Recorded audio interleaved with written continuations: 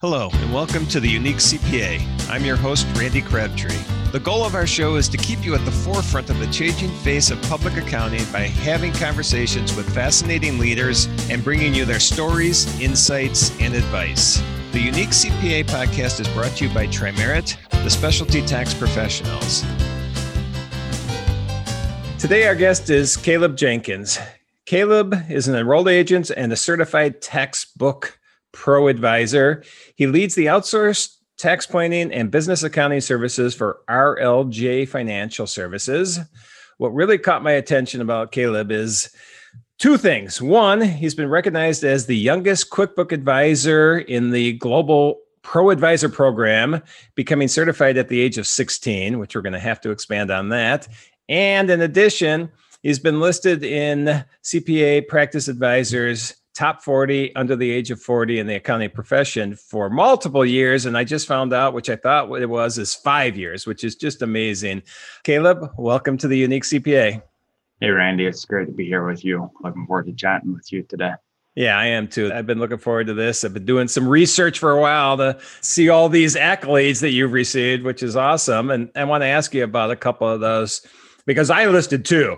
There's a lot more than those two out there that if anybody wants to go to your website, I think they're on there or on LinkedIn. You'll see all these accolades that Caleb has received. But the one that really caught my attention was at age 16, you already knew accounting was what you wanted to do, and you became a QuickBook Pro advisor. How did you know so young, and how did this become a thing? Well, so as you know about me, I grew up in my dad's accounting practice, which interestingly share the same name with you. So I'm very familiar with the name. So, yep. But I grew up in this space through age 10. My dad's office was at our home in a separate building. But so we went out and helped shred and do various things. And so did filing and various things. And so I been involved in this for a long time, and I started using QuickBooks to track my own personal accounting early in life, and so tracked using it for a couple different business enterprises that I had, or maybe not business, but whatever you want to call it. But I had a cherry stand at the end of our road for 3 years. Nice. For the month of May. So I had two of my siblings that helped me pick the cherries, and also in the same time frame, I don't remember ages particularly. It was probably 7.5 to 12 to 14 baked cookies for my dad's office here during tax season. So I'll have my own recipe for chocolate chip cookies. Nice. That I had modified off of the Nestle chocolate chip cookie recipe. And I've always enjoyed that. Just actually made a fresh batch this past weekend.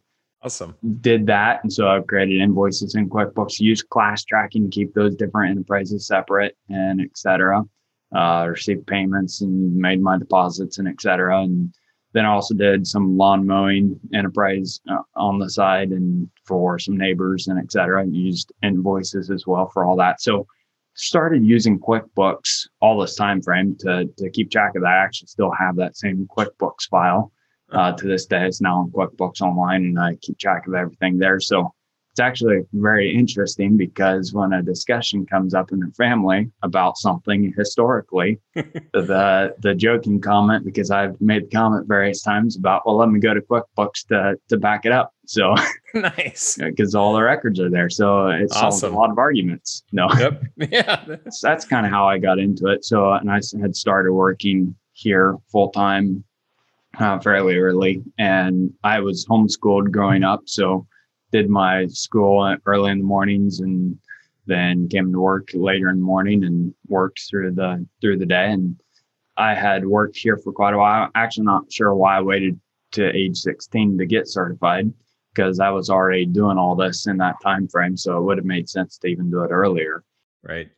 And since that time, I know there's various other individuals that are definitely younger than me today that are certified, and that are, I think I've been kicked off of the 16 as being the earliest since then. But at that time, at least from individuals at Intuit level, they have stated that I was the youngest. So, all right. Well, you were the first. Somebody may have passed now, but you were the first. So Man, you've been a entrepreneur for a long time, and the record keeping end of it. I'm guessing you have bypassed everybody in that aspect. So that's awesome. So you've been into QuickBooks obviously a long time, and I'm going to want to expand on that. But before we get to that end of things, the other thing that intrigued me, and you're the third guest I've had on that's been on the 40 under 40 list, 40 individuals under the age of 40, influential in accounting. Do you have any idea how you get on that list? I mean, is this something you lobby for, or they came to you, or how's that work?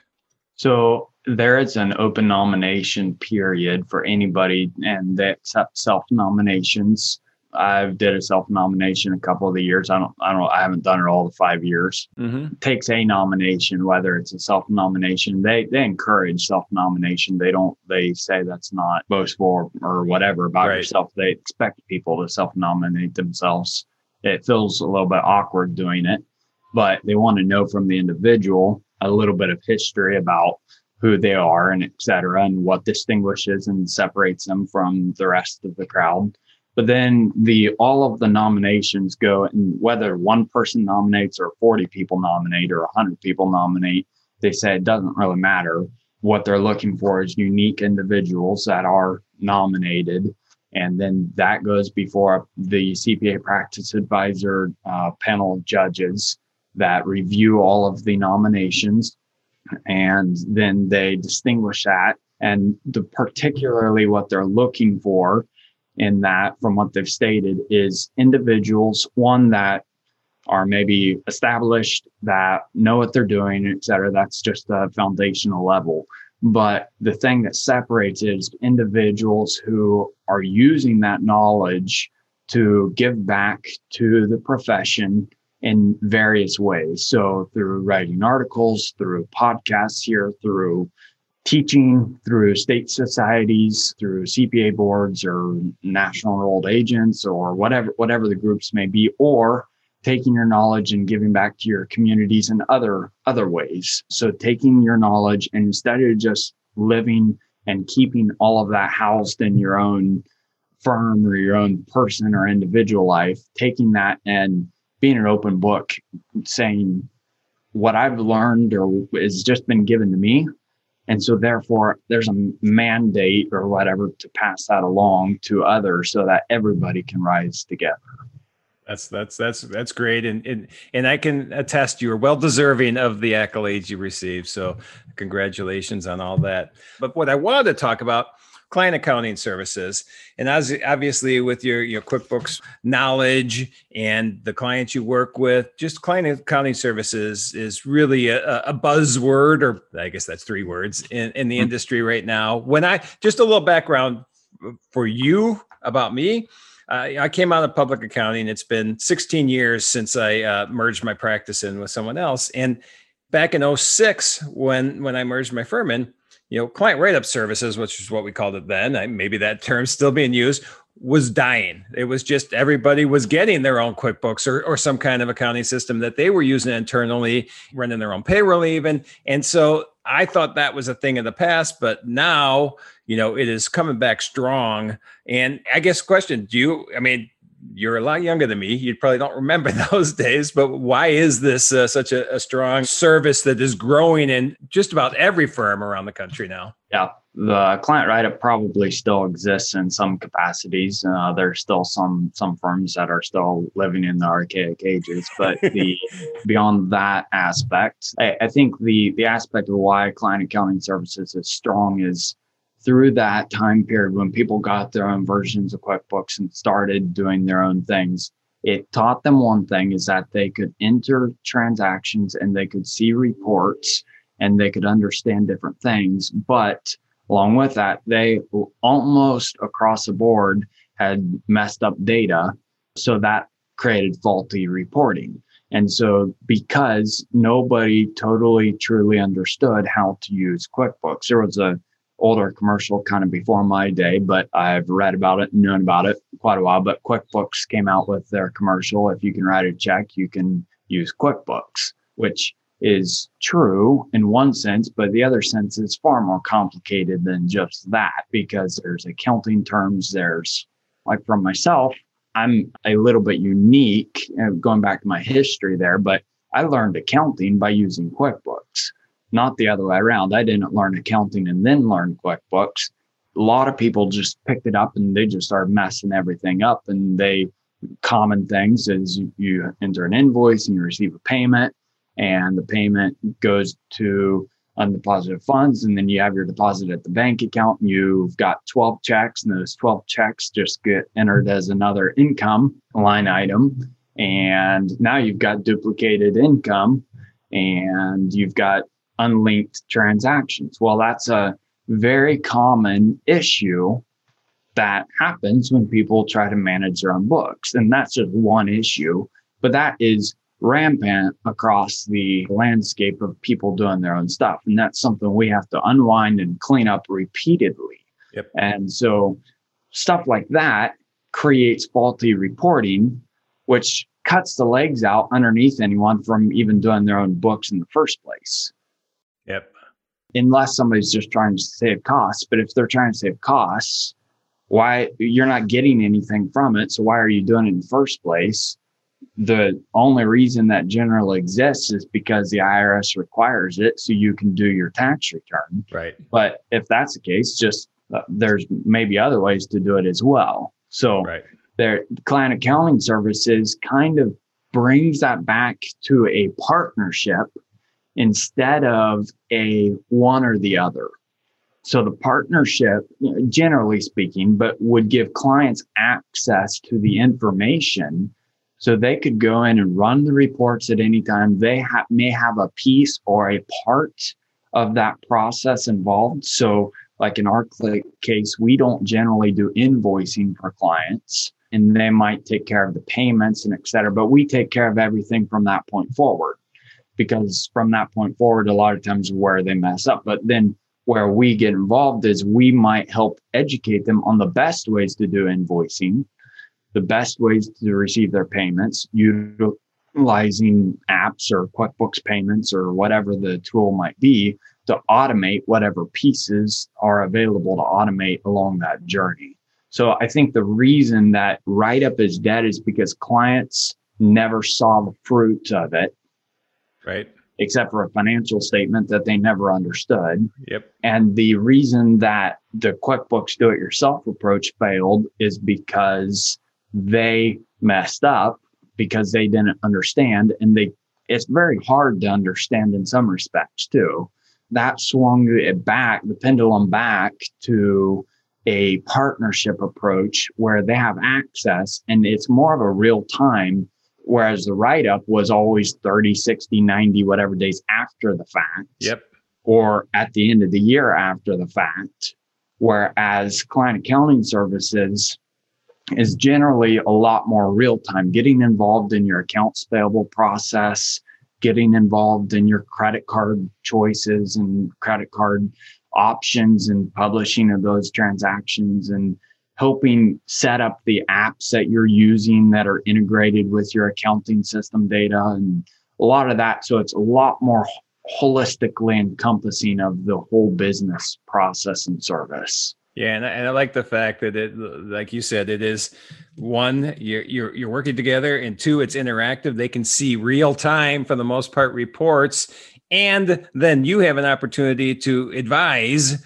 And they get to get educated by seeing this. You get to advise, and you get to find areas where you can help them in additional services. And I'm assuming that's in a part of what you're doing here. It's not just, and I've heard you talk before, and I don't think you've used these terms, but you're not really looking to be a reporter of what happens. You want to be an advisor and affect what happens in the future for clients. And this gives you an opportunity, correct? Correct. Yes. I mean, the reporting in the past is important, but it's only important to tell you what did happen.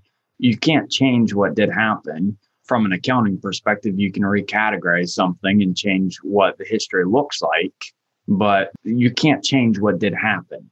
But you have a choice into what the future does look like. And so using past data is helpful, but only to the extent that it changes our trajectory to the future. And so that's where we need to have that conversation in terms of what are we trying to accomplish.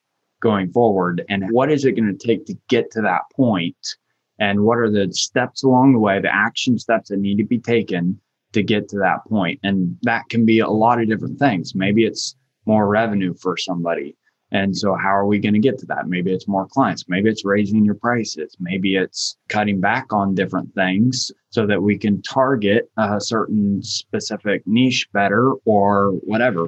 So there's a lot of different ways that we might get to something, and that requires an understanding of the client's business, an understanding of what they're currently doing, and options available of how we're going to get there, and the best options of how we're going to get to that goal or achievement that we're looking for.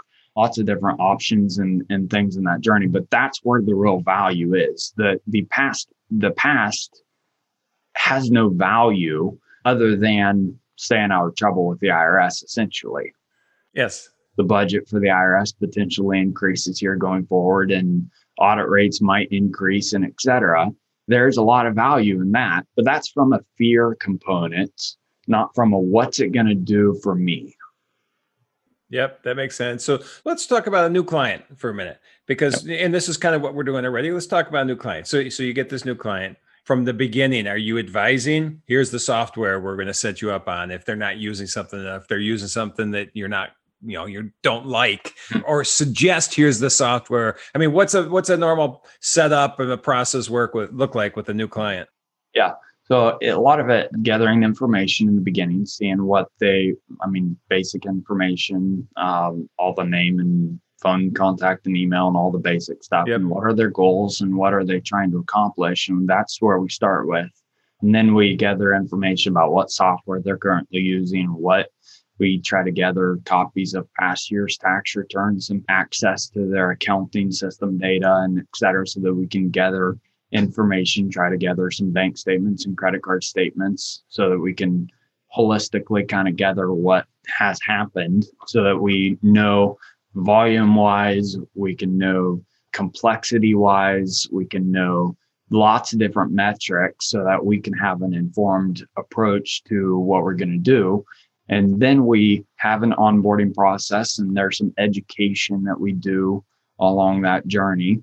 That is a package that we sell, that we require all new business clients coming to us to go through.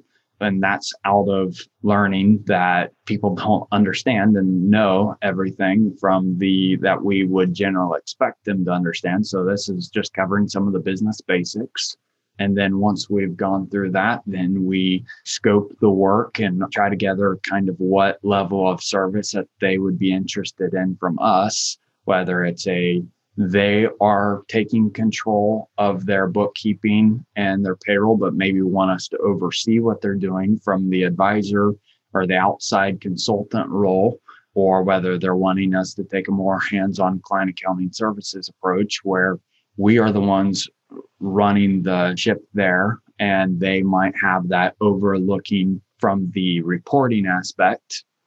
So depending on what level of service, and then differentiating not only kind of what package, but what level of service they're looking for. So if they're wanting the full client accounting services, there's different levels of service within that as to how often do they want to meet with us? How often do they want to, what guarantees they're wanting from us on it? So we price things differently in that respect and gather all those metrics. And then once we've gone through that, then we generally have a core select group of apps that we utilize, QuickBooks Online being the primary one for the general ledger.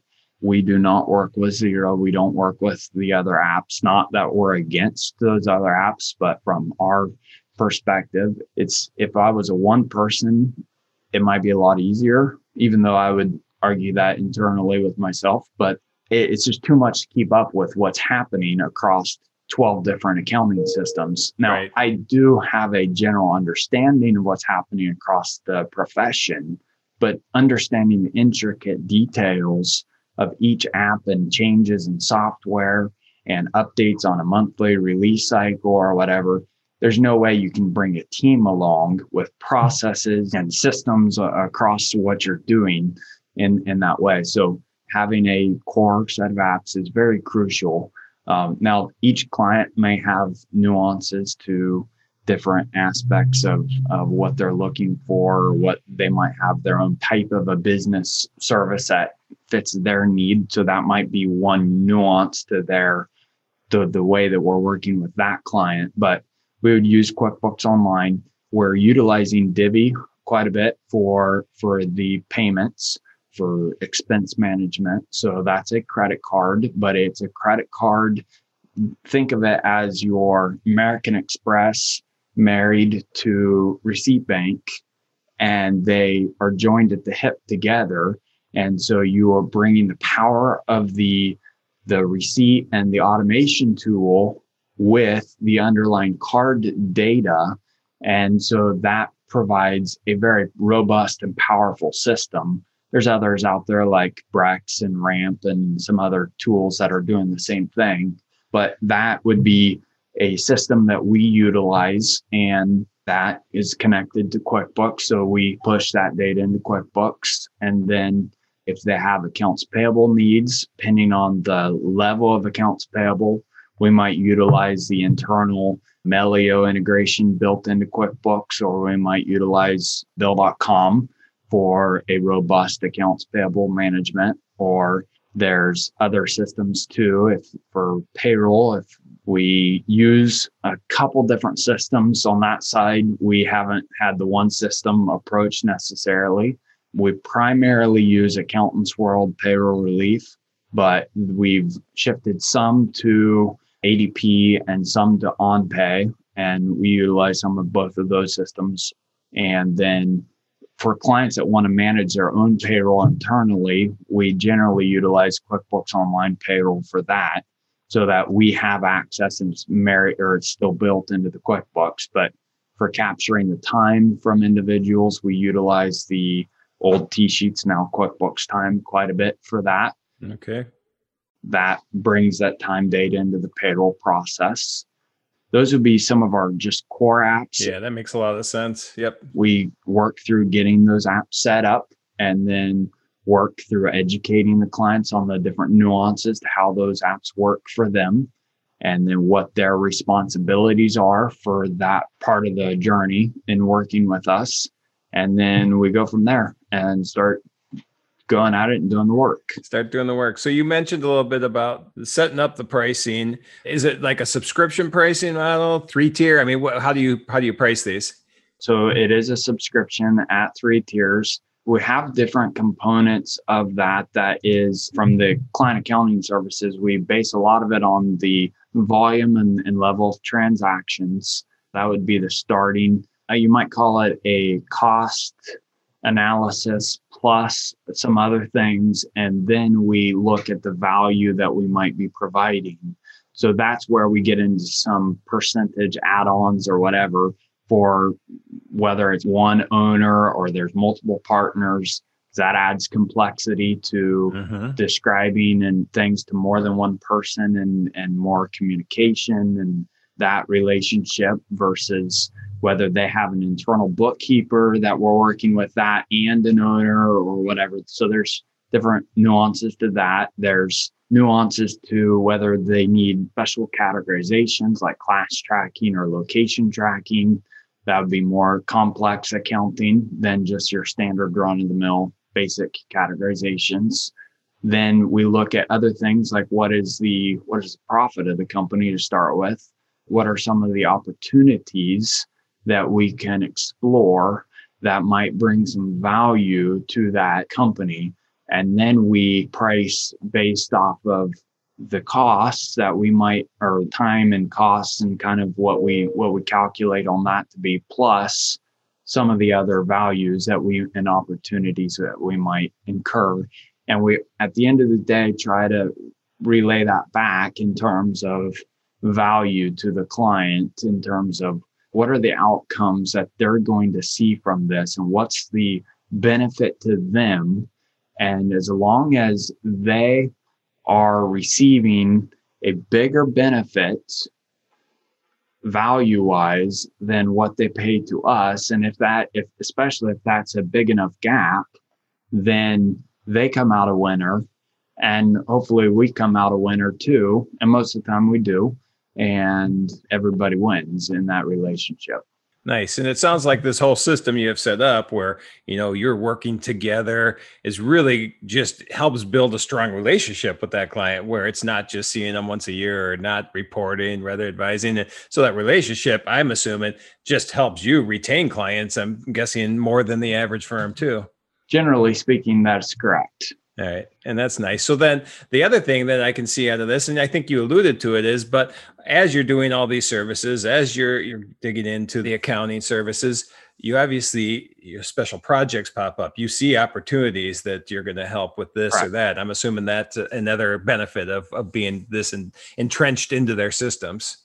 That is correct. I mean, there's lots of different things, whether there is a software opportunity that might pop up that we might look at. There might be different tax opportunities and different tax strategies that might come to the table related to, I mean, this year with the employee retention credits and there's lots of different things available on that front, or the research and development credits, which your company's been great to work with on that side, or there's lots of other opportunities that might raise to the surface that we can explore and see. And some of that's from the accounting data and some of it's from the tax data.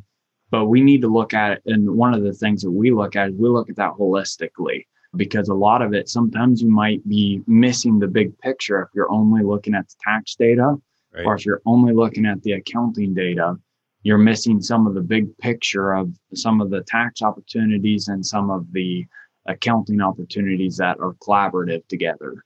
Yep. I can definitely see that. So believe me, if I'm starting a new business, I'm calling you first to get this set up and do my accounting services for me. And so that was awesome. One thing I want to ask, if people are jumping into this, I saw some something on, maybe it was Accounting Today, showing that 64% of the firms reporting in the survey said that this is an area they are growing, is their client accounting service. Obviously, this is a great area that is extremely growing in the profession. And so if there's somebody out there trying to grow this or jump into this, client accounting services, is there a common, couple of steps they need to do to get going? Yeah, I would say the first thing is look at your pricing, because pricing is a big component of that. It removes the barriers in a lot of respects to a good client relationship. If you price something on the front side and we have the conversation about the price on the front side, it removes the analysis or the review of was it worth it on the back side. And the client agrees to the value on the front side, and we both come out a happy, positive relationship on the end. So look at that. And pricing is so big in terms of it carries so many components to the way that we do work. It carries components into the way that the apps that we use, the systems we use, the processes we develop. That might sound big, that it's kind of but in a lot of respects, it does either directly relate to it or indirectly relate to all of that. And then the client benefits and the outcomes, a lot of times it is very relevant to that as well. So spend time, do some education. There's great resources out there. Ron Baker is one of the best. I've learned so much from him in that respect, and he's more than willing to teach and educate on it. So look at him. There's others that might give a lot more specific practical advice as well. Mark Wickersham's a great individual. There's Kirk Bowman. There's a lot of other good resources out there to go learn on how to do pricing and how to do it effectively. Okay, so start with pricing, which makes a lot of sense. And I think one of the resources you forgot to mention was yourself. So not sure you want 100 calls on this. You're a busy guy, but you obviously are a wealth of knowledge. So I appreciate the education on the client accounting services. But before we wrap up, I was able to see some information, and I know you have a passion on some charitable work, and I think it's called SALT Microfinancing. Do I have that correct? That is correct. It's Salt Microfinance Solutions. It's a microfinance organization that does microloans and savings groups, primarily savings groups today. It started more as microloans and it's transitioned more into savings groups over the last decade plus. But it's a organization.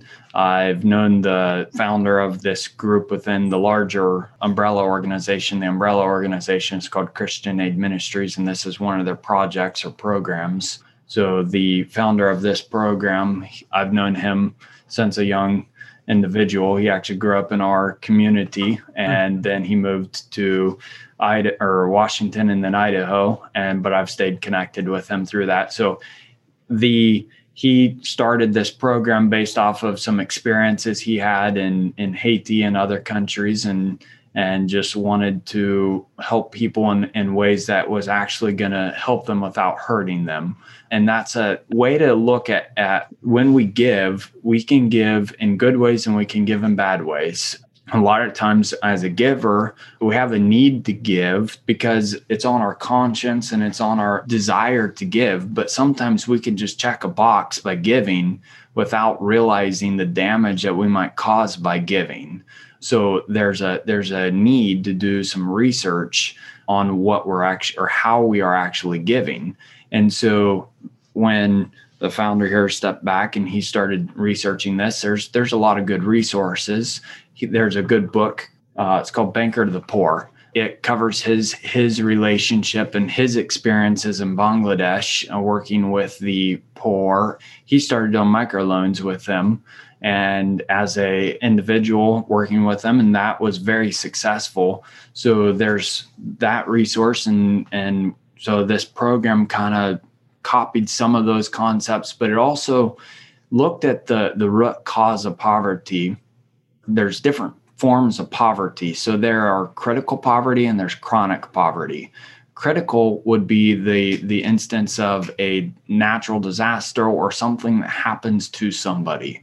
That's nothing that was their fault of their own or their own consequences. And there's generally a need to step in and give in terms of food, clothing, water, shelter, and natural aid that is provided. But when there has been instances where there is poverty over long-term generations, when we step in and give in those instances, we are actually stepping in and acting like a parent, giving to the individual, saying that they are our child and they need to rely on us as the giver, that they are not self-sufficient and able to provide for themselves.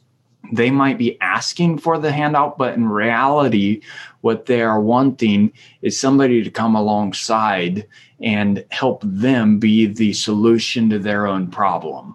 And so this program utilizes whatever resources are available to accomplish that.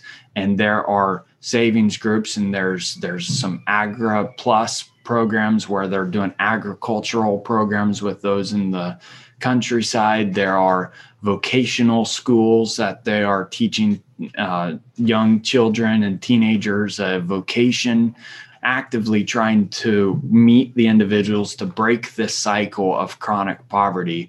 But at the end of the day, a lot of it is whatever program is the proper program for the individual. All of it is married with the program and teaching and community. And the teaching aspect is teaching them business concepts. It's teaching them accounting concepts to some extent. It's teaching them personal life concepts and how to be a good person. There's a lot of concepts and all of that, but it's going to the holistic approach of what is the root cause of poverty, which a lot of it is lack of self-worth and understanding of who God created us to be in at the core. And so if we can help them reach and accomplish their potentials as an individual, and if they can do that, they can be the solution to their own problem. My involvement with them is I went on a trip down to Haiti with a group of accountants in 2013, and the team there in Haiti approached me and said, hey, we need help with our accounting. I thought that was it. All right. And come to find out, they were keeping track of everything, all their loans, all of everything in Excel.